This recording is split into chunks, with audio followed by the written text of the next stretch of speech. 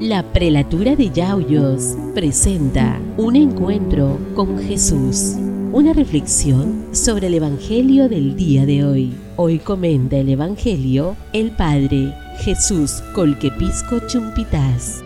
Del Evangelio según San Lucas.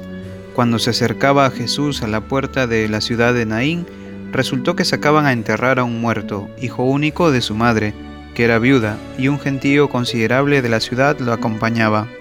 Al verla, el Señor se compadeció de ella y le dijo: «No llores», y acercándose al ataúd lo tocó.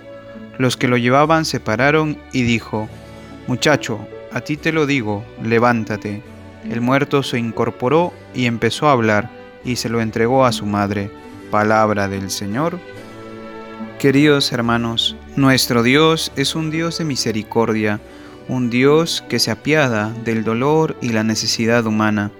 Dios se ha revelado su amor y misericordia en Jesucristo. Como en este pasaje, ¿quién no ha sufrido la muerte de un ser querido, de un familiar, de un amigo, o lleva en algún momento una tristeza en el alma? Cuánto más esta pobre viuda, una pobre mujer que pierde a la única persona querida que tenía, a su único hijo. Jesús comprende este dolor de la mujer, y es curioso cómo el Señor se adelanta a realizar el milagro sin que la mujer le diga nada. Jesús no pasa indiferente ante el dolor humano. Jesús sabe lo que es el dolor, el sufrimiento, la soledad. Jesús es así que ante la tristeza y el dolor de esta mujer va a devolverle la alegría y, lo más querido, la vida de su hijo. Eso pasa también con nosotros, cuando podemos llevar alguna tristeza o dolor.